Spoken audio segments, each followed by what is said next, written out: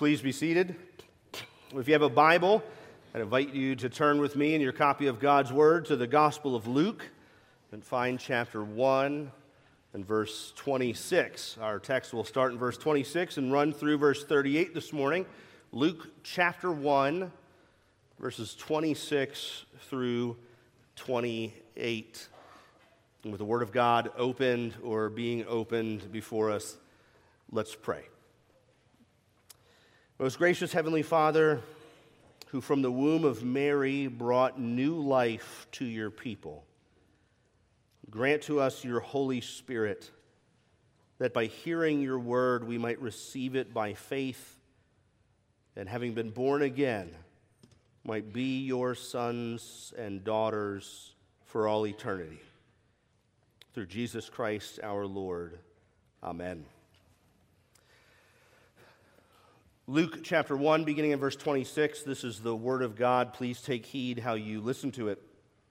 In the 6th month, the angel Gabriel was sent from God to a city of Galilee named Nazareth, to a virgin betrothed to a man whose name was Joseph, of the house of David. And the virgin's name was Mary. And he came to her and said, "Greetings, O favored one, the Lord is with you." But she was greatly troubled at the saying and tried to discern what sort of greeting this might be. And the angel said to her, "Do not be afraid, Mary, for you have found favor with God. And behold, you will conceive in your womb and bear a son, and you shall call his name Jesus. He will be great and will be called the Son of the Most High, and the Lord God will give to him the throne of his father David, and he will reign over the house of Jacob forever, and of his kingdom there will be no end." Mary said to the angel, "How will this be, since I am a virgin?" And the angel answered her, "The Holy Spirit will come upon you, and the power of the Most High will overshadow you. Therefore, the child to be born will be called Holy, the Son of God. And behold, your relative Elizabeth, in her old age, has also conceived a son, and this is the 6th month with her who is called barren. For nothing will be impossible with God." And Mary said, "Behold, I am the servant of the Lord. Let it be to me according to your word." And the angel departed from her. Amen. Thus ends the reading of God's holy and inerrant and inspired word. Well, have you ever received shocking news? Some sort of shocking news has come your way. Shocking news takes various forms. There's good and there's bad shocking news, of course. You won. That's great news.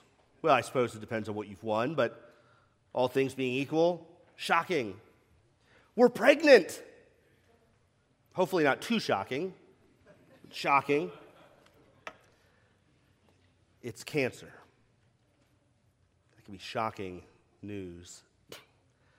I'm sorry, you didn't make it. Shocking.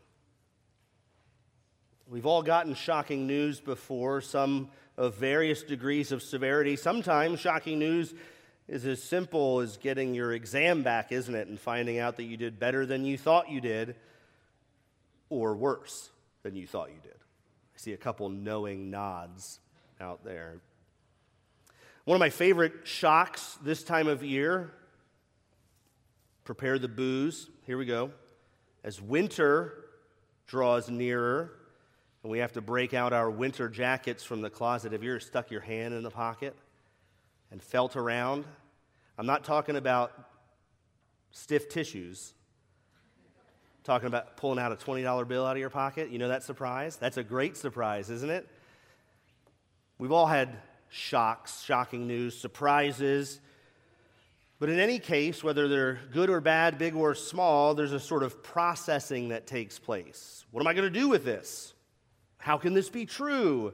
What's next? What should I do? And really, do I even care? Well, in our text today, we meet a young girl who receives what may be the most shocking news a person has ever received. More shocking than any news you or I have ever received, and I dare say more shocking than any other news ever given, even in Scripture. This account is more shocking than discovering a burning bush that does not consume itself that happens to be the presence of God. This account is more shocking than God telling Jonah to go to his sworn enemies and proclaim repentance and forgiveness. It's more shocking than when the Lord told Israel they were going to be exiled from the land of promise, and even more shocking than when Cyrus said they could go home. Here we find a teenage girl, a virgin, being told that she will become pregnant and give birth to the very Son of God, and that her conception would happen by the Holy Spirit overshadowing her and causing her to be pregnant. She was told what to name the boy, who he would be, how he fulfills countless Old Testament promises, and even that her elderly cousin Elizabeth was also pregnant, just as a proof that God could actually do this. And don't miss this part either. The news came from an angel.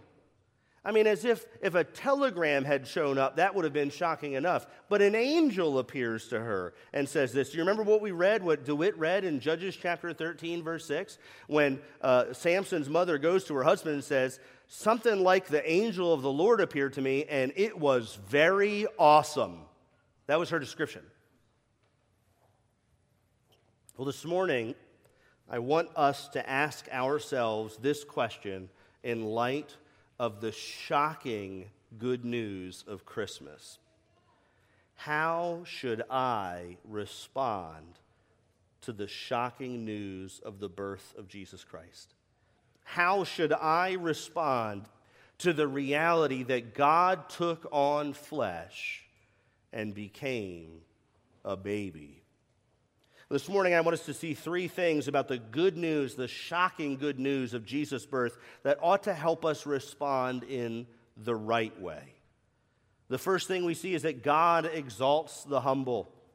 God exalts the humble. Second, we'll see that God is both powerful and sovereign. God is powerful and sovereign over this entire event. And lastly, we'll see that Jesus saves sinners. Jesus saves sinners. Is there anything in this text that implies that Mary was particularly special? Of course there isn't. Aside from being a virgin leading up to her wedding night, which is almost unheard of in this day and age, she merely fits a description. She is a virgin girl who's betrothed to a guy with a common name, and she's from a little nowhere village in the northern part of Israel, Nazareth. Nothing about her says, Son of God should be born from this womb. Right here, I've got the womb for the Son of God. Nothing about her screams, I deserve the favor of the Lord. Look at all I've accomplished in my young life. Nothing about her says, I really am worth a visit from one of only two named angels in all of Scripture. I think it's time for an angel to come visit me. Do we see anything about Mary in the text that suggests she's special of her own merits, of her own self? She's simply a young girl from a country town with nothing particularly special to commend about herself. She says so herself in verse 48. Look over at verse 48. After the angel departs, which we just read, Mary goes to visit her cousin Elizabeth, and the baby who is within Elizabeth leaps for joy when she approaches. This baby we know to be John the Baptizer. And Mary begins to burst out in song, her Magnificat, beginning in verse 46. She says, My soul magnifies the Lord, and my spirit rejoices in God my Savior, for he has looked on the humble estate of his servant. She acknowledges her humble estate. She says, I'm not special. There's nothing about me that deserves this. There's nothing about me that commends me to God to have chosen me out of all the young ladies in the land. She is a humble young lady, humble in heart, of course, but she's also humble in the sense that she's not noteworthy at all. She merely fits a description: virgin, betrothed, Nazareth. That's it. Yet she's the recipient of God's focused favor of his grace. Look at verse 28. Gabriel appears to her and says, "Greetings, O favored one, the Lord is with you." He goes on to say to her, "Do not be afraid," in verse 30. "Mary, you have found favor with God." Now, if anyone would have felt less favored and more alone and insignificant in all of history, Mary's it. Think about the circumstances in which she was born. 400 years of silence. 400 years without a word from God, not a peep. Waiting. And not just waiting for the Messiah, waiting for anything. Waiting for another prophet. Waiting for another sign. Waiting for another book of the Bible to be written. Waiting. 400 years of silence. Not feeling very favored, is she? God's not on the regular just reaching out to her and sending her messages to let her know how things are going in heaven and what his plan is. She's got the Old Testament, 400 years of silence, and that's it. How about Roman oppression? Her people are literally enslaved, taxed, workers. Some of them are even killed because of their opposition to the Roman oppression and occupation. She could not have felt less favored. There was no leadership being offered from the religious officials, was there? The religious leaders of the day were tying up heavy burdens and placing them on people's backs. They couldn't even look to their faith leaders to offer them hope. They were as bad as the Romans.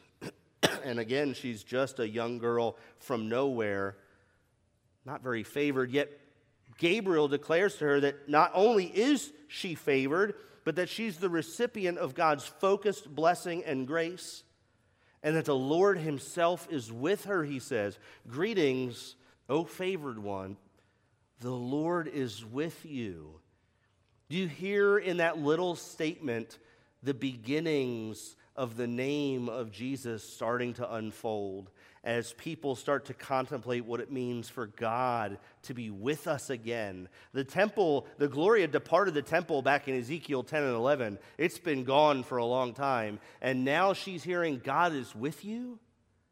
God is with you, the angel says. Mary receives this blessing, the first hint of who Jesus really is, that he's Emmanuel, at a time when she felt like she had anything but the favor of the Lord with her. And I want us to consider how these words are applied to us even today when we believe on the name of Jesus Christ alone for salvation. Do you know that when you turn to Christ in faith and repentance, and when you confess that you are a sinner and unable to save yourself, that you have fallen short of God's glory, and apart from the Lord Jesus Christ, there is nothing you can do to be saved. When you humbly throw yourself at the mercy of Jesus Christ, you hear these same words: "Greetings, the favor of the Lord is upon you, and God is with you." This is the gospel and the greeting of Gabriel to Mary, to those who humbly throw themselves at the feet of Jesus. As beloved children of God, we are the recipients of God's grace and unmerited favor, and we are those with whom God dwells. Isn't that wonderful to know that in spite of what we should be, recipients of God's wrath, those who have no business dwelling in the presence of God, that instead God in his mercy and abounding love gives himself up for us, sends his Son for us, and pours out his favor and mercy upon us. God took on flesh and became man to die for sinful men. That's how the grace of God was poured out on the undeserving. And so it was for Mary. She was undeserving, lowly in estate, nothing special at all, yet God, in his mere good pleasure and infinite love, focused his favor on her, sent his angel to her, sent his son into her womb, just as he sends his son into our hearts by faith. God exalts the humble and the undeserving, doesn't he? Doesn't it strike you then, if this is true, which it is, of course, Scripture says elsewhere, we were just in 1 Peter chapter 5 a couple of weeks ago, that God exalts the humble and opposes the proud. If God exalts the humble and undeserving, doesn't it strike you as at least a little antithetical to the Bible's teaching when so many professing Christians try to be noteworthy? When we try to be somebody? Let me ask you, are you trying to be somebody? Trying to be noteworthy? Many in the church struggle with this. Pastors struggle with it. Celebrity platforms and social media followings and so forth. Men and women in the church struggle with this in their workplaces, in their communities, among their social circles, and with their friend groups. And I think perhaps especially teens and young adults and preteens, our college-age folks. Many of you are home for Christmas right now and hearing this. I wonder if you're trying to be somebody, if you're trying to be noteworthy, to impress other people, or maybe even, if you were honest with yourself, trying to impress God. You want to be known. You want to be seen and heard and to receive the favor and applause and exaltation of men. Don't you see in this text how God doesn't need any of that at all? He doesn't need your fame or your acclaim. He doesn't need your platform or your following. He doesn't need you or me. Look at Mary.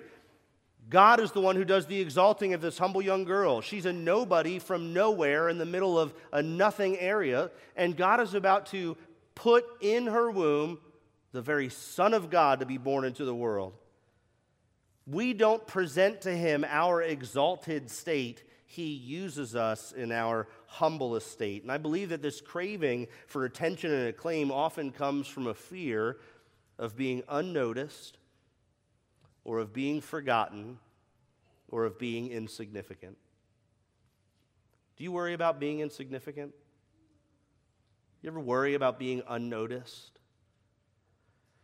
Are you afraid of being forgotten?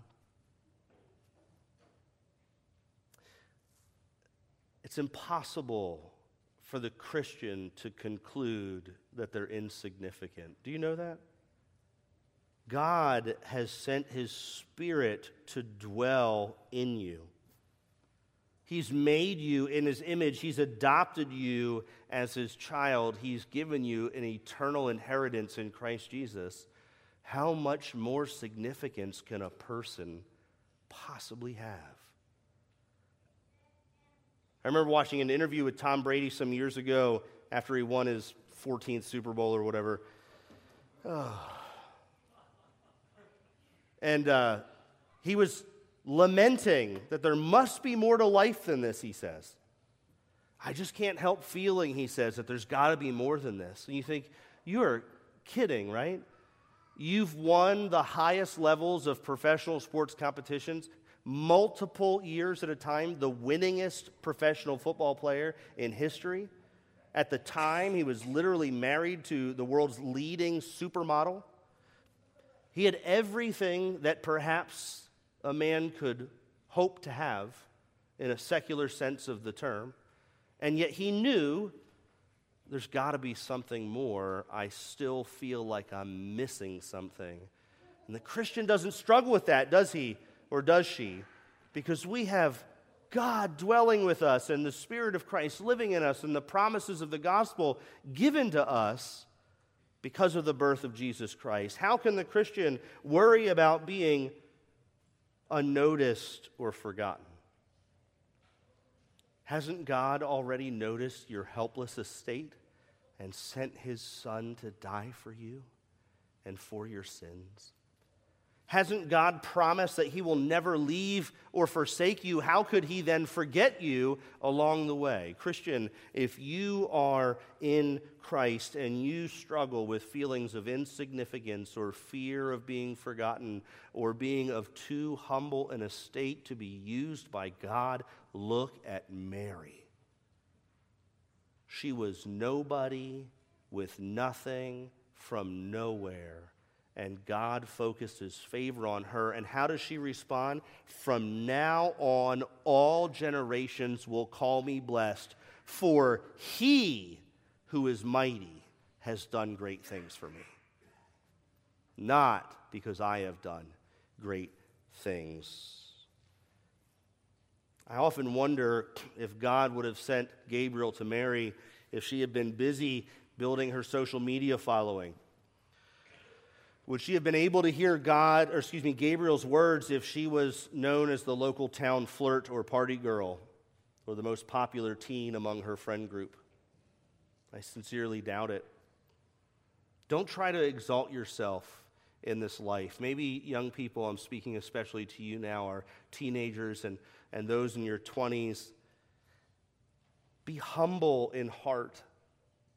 Humble before the Lord and before others. Humble in estate if that's what God calls you to. Jesus himself had nowhere to lay his head. Are we better than our master?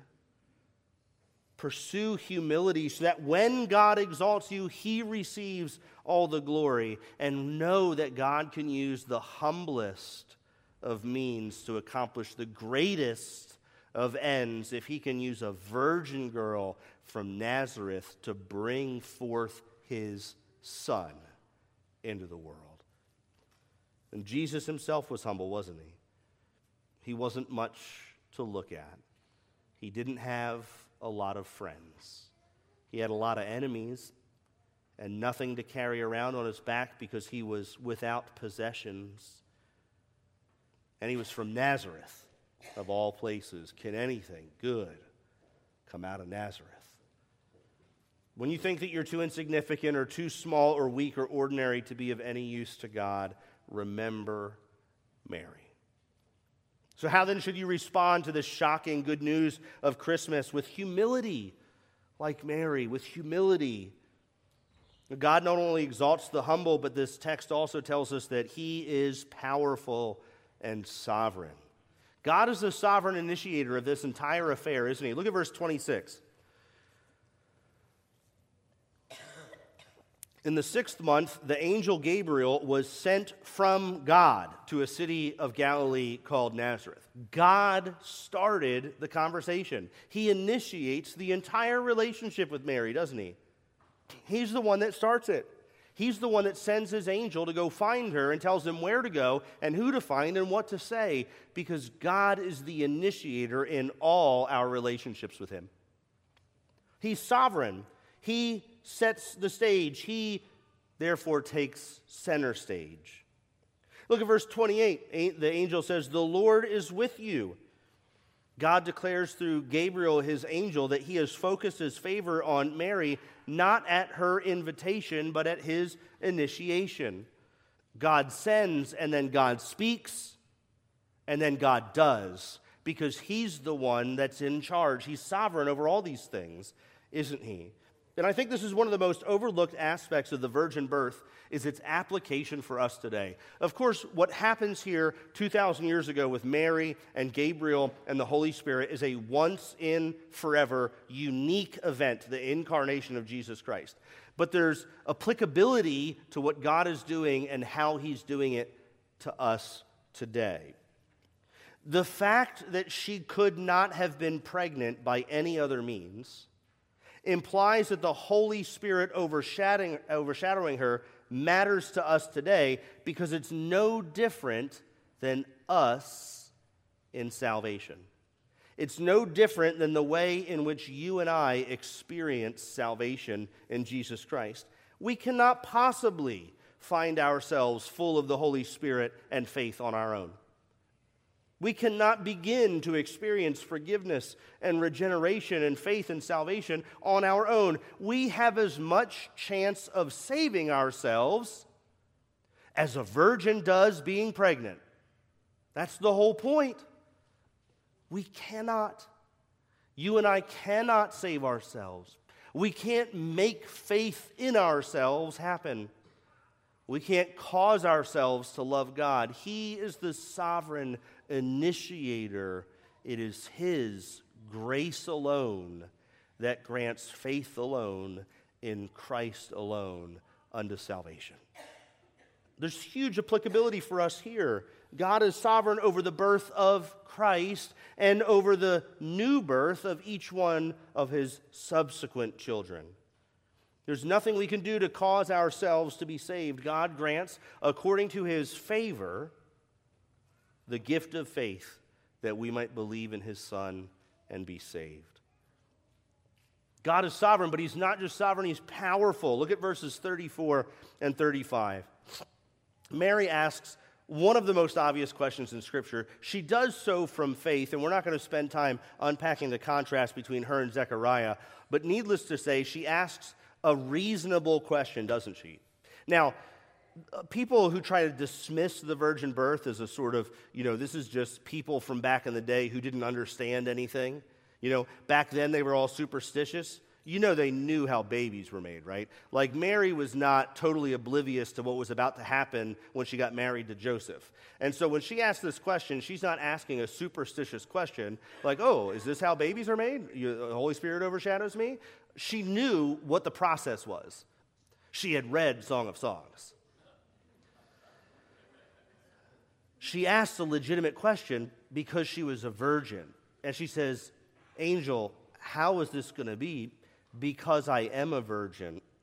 And then Gabriel reminds her of the power of God. He says, the Holy Spirit will come upon you, and the power of the Most High will overshadow you. That's how it's going to happen. It was the power of God to give new life where there was previously no life. Life in an empty womb. Life, in other words, in a womb that could not possibly have life in it.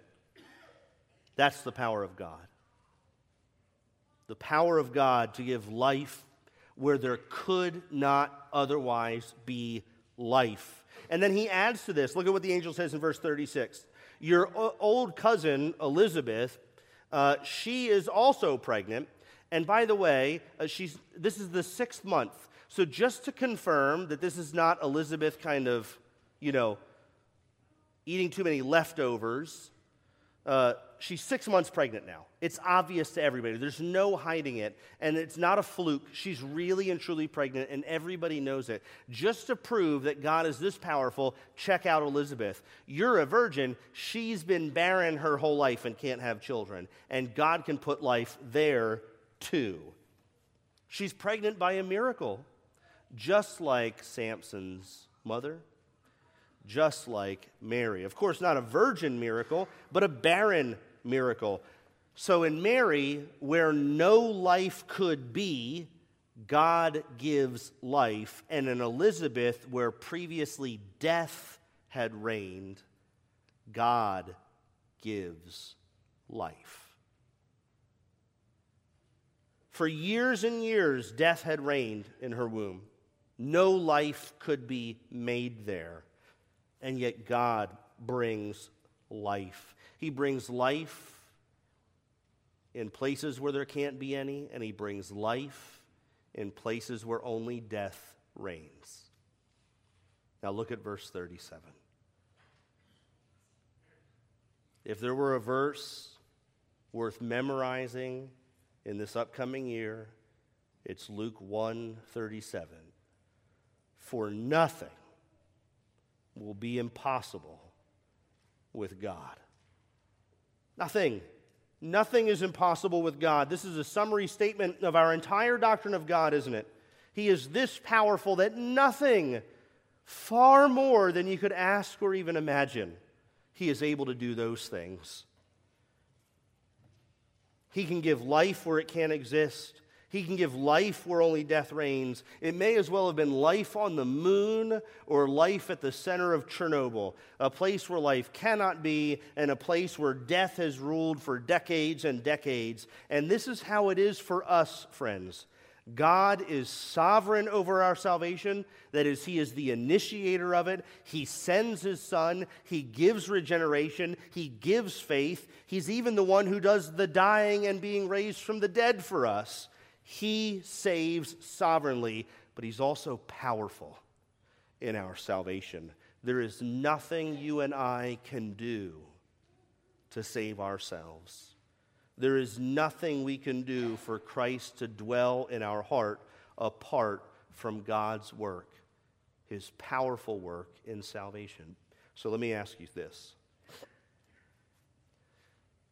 Do you truly believe that with God, nothing is impossible? Do you really believe that with God, nothing is impossible? A virgin birth, a barren birth, the salvation of dead sinners. Is there anything God can't do? He created the universe by speaking.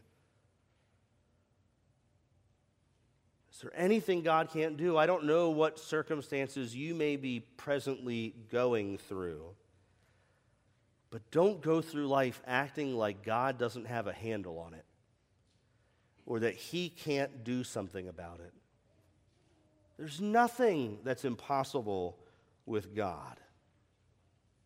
Do you have a child that's wandered from the faith?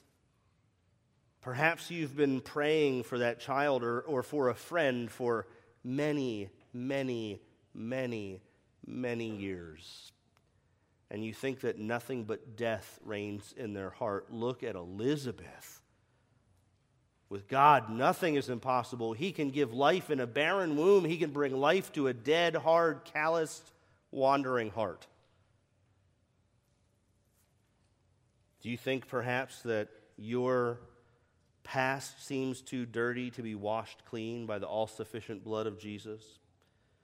There's no possible way God could save you if you only knew what I had done. Besides, even if He did, I've got nothing to offer. I'm a nobody. Look at Mary. That's exactly who God uses. People with nothing to offer but an empty womb, with nothing to commend about themselves but a description. That's who God uses. He exalts the humble. And so this text encourages us to respond to this shocking good news in humility. And He's powerful and sovereign to save, so it encourages us to look to Christ alone for our salvation. And that's the final point, isn't it? Jesus saves. Jesus saves. Amidst all that we've said so far about Mary's humility and God's sovereignty and His power, let's not forget that this text, that Christmas, is ultimately about Jesus. He is the main character of the incarnation. What He came to do is the thrust of the story. Look at verse 31 with me. He says, Mary, you found favor with God, and you will conceive in your womb and bear a son, and you will call His name Jesus. Of course, you know that the name Jesus means God saves. God saves. He saves sinners. In other words, Jesus saves sinners. This is the entire good news wrapped up in one little tiny sentence. You know, if you think back to Christmases past, some of you are going to have to think way back to when you were young. You remember perhaps with your siblings waking up in the morning and coming out to the family's room or the den or wherever your Christmas tree was, and you saw the presents stacked or laid out underneath the tree and around the living room floor, perhaps in front of the fireplace, and immediately you began scanning them. And everyone's eyes at the same time landed on the same present. What present was it? The big one. The big present. And you knew in your heart of hearts that that was the best one. That's the best present. There it is. And you start eyeballing your siblings. Which one of us is going to get it? Who gets the big present? I hope it's not one of those shared presents where we all have to play with it together. It's the big one. Everybody wants the big present. You know what I'm talking about. And you believed in your heart of hearts that that was the one. That was the one that cost the most money. It took the most wrapping paper. It was contained in the largest box. Clearly, it's the best one. But as you've gone through the years and many Christmases, those of you with a little bit more gray in your hair or in your beard will remember sometimes it's the smallest little gift that you get that stays with you forever. That's the most special one, the most thoughtful gift, the littlest one that almost gets forgotten. It kind of slides under the tree skirt and no one notices it until later. There's a little lump there. That's the one that the person who loves you dearly has put a lot of thought and effort and time into selecting, that little one. And it becomes a cherished memory, maybe even small enough for you to fit in your pocket for the rest of your life. Sometimes it's the littlest gift that matters the most. And there are books upon books upon books that are written about the doctrine of the incarnation, and shelves upon shelves upon shelves of volumes that have been written about God and salvation, and libraries upon libraries upon libraries full of written material about all the doctrines we confess and the truths of God's Word and the things that we love about our God and Savior. And the most important is the smallest little gift: Jesus saves sinners. That's who He is. And that's what He came to do. The very name of Jesus gives us a glimpse into the magnitude and majesty of His mission. He came to this earth to be born of a virgin, born into a manger, born in human flesh like a servant, that He might die the death that we deserve. That's how He saved us. You see, every child who is born will die. Every child who is born will die. But this child was born to die. Jesus saves, and He does it by dying. He was born and He died to save us, to have the sins of His people forgiven and paid for, to save us at the cross. It's vital that this doesn't get lost in the midst of celebrating the birth of Jesus. Yes, we are filled with joy and celebration at the birth of Mary's Son, but His birth and His name implies His pending death, a death He came to experience for us, His people. When we sing Joy to the World, we aren't just singing about Jesus' birth, you know. It's easy with the familiarity of Christmas hymns to let the words just kind of pass over our lips without any thoughtful engagement. Think of what we say here. Joy to the world, the Savior reigns. That's a statement of His death and exaltation. He comes to make His blessing flow far as the curse is found. That's not a little baby lyric. That's a redemptive history lyric. He rules the world with truth and grace and makes the nations prove the glories of His righteousness. That's His entire life. And the wonders of His love. That's His vicarious death. The birth of Jesus Christ means the atoning death of Jesus Christ, the Son of the Most High.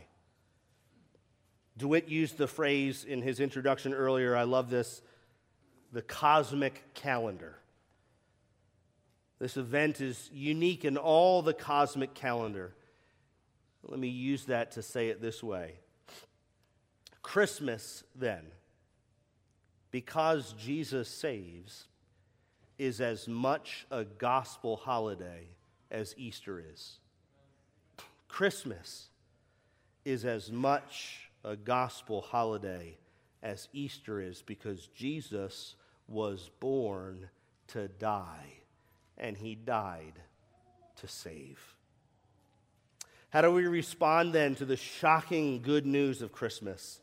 Look at verse 38 one last time. And Mary said, "Behold, I am the servant of the Lord. Let it be to me according to your word." This is a response of total, humble submission to God's will. A response that we will see from her son, won't we? Lest you think this was an easy choice for her, submitting to God's will. It wasn't, the fanfare didn't begin right away, you know. The Son of God was born in Nazareth to Mary. I imagine that it was said far more like this: "Oh, the Son of God was born to Mary." I mean, she probably didn't gain any popularity points among her friend group or with her in-laws or anybody else in her life because of this. In fact, saying yes to this, submitting to God's will, was to experience the shame of having a son out of wedlock. It was to experience the shame of having your fiance threaten divorce because he didn't understand, which meant she would have been on the streets with a newborn as a teenager. To say yes to God in total submission meant that later in life her son would develop the reputation of being kind of crazy, and that even his siblings would hate his message and want to see him silenced. It meant that he would challenge the religious leaders of the day, which probably put her in a bit of danger herself. Imagine trying to go up and greet your beloved son, whom you haven't seen in a couple months, and people start throwing rocks at him. Imagine people trying to chase him off a cliff and finding out his mom's there too. Eventually, saying, "Yes, let it be to me according to your word, I am the servant of the Lord," meant standing mere feet away as her son was nailed to a cross and raised up to die for our sins. Saying yes to God's will in humble submission is not easy, but it is always good.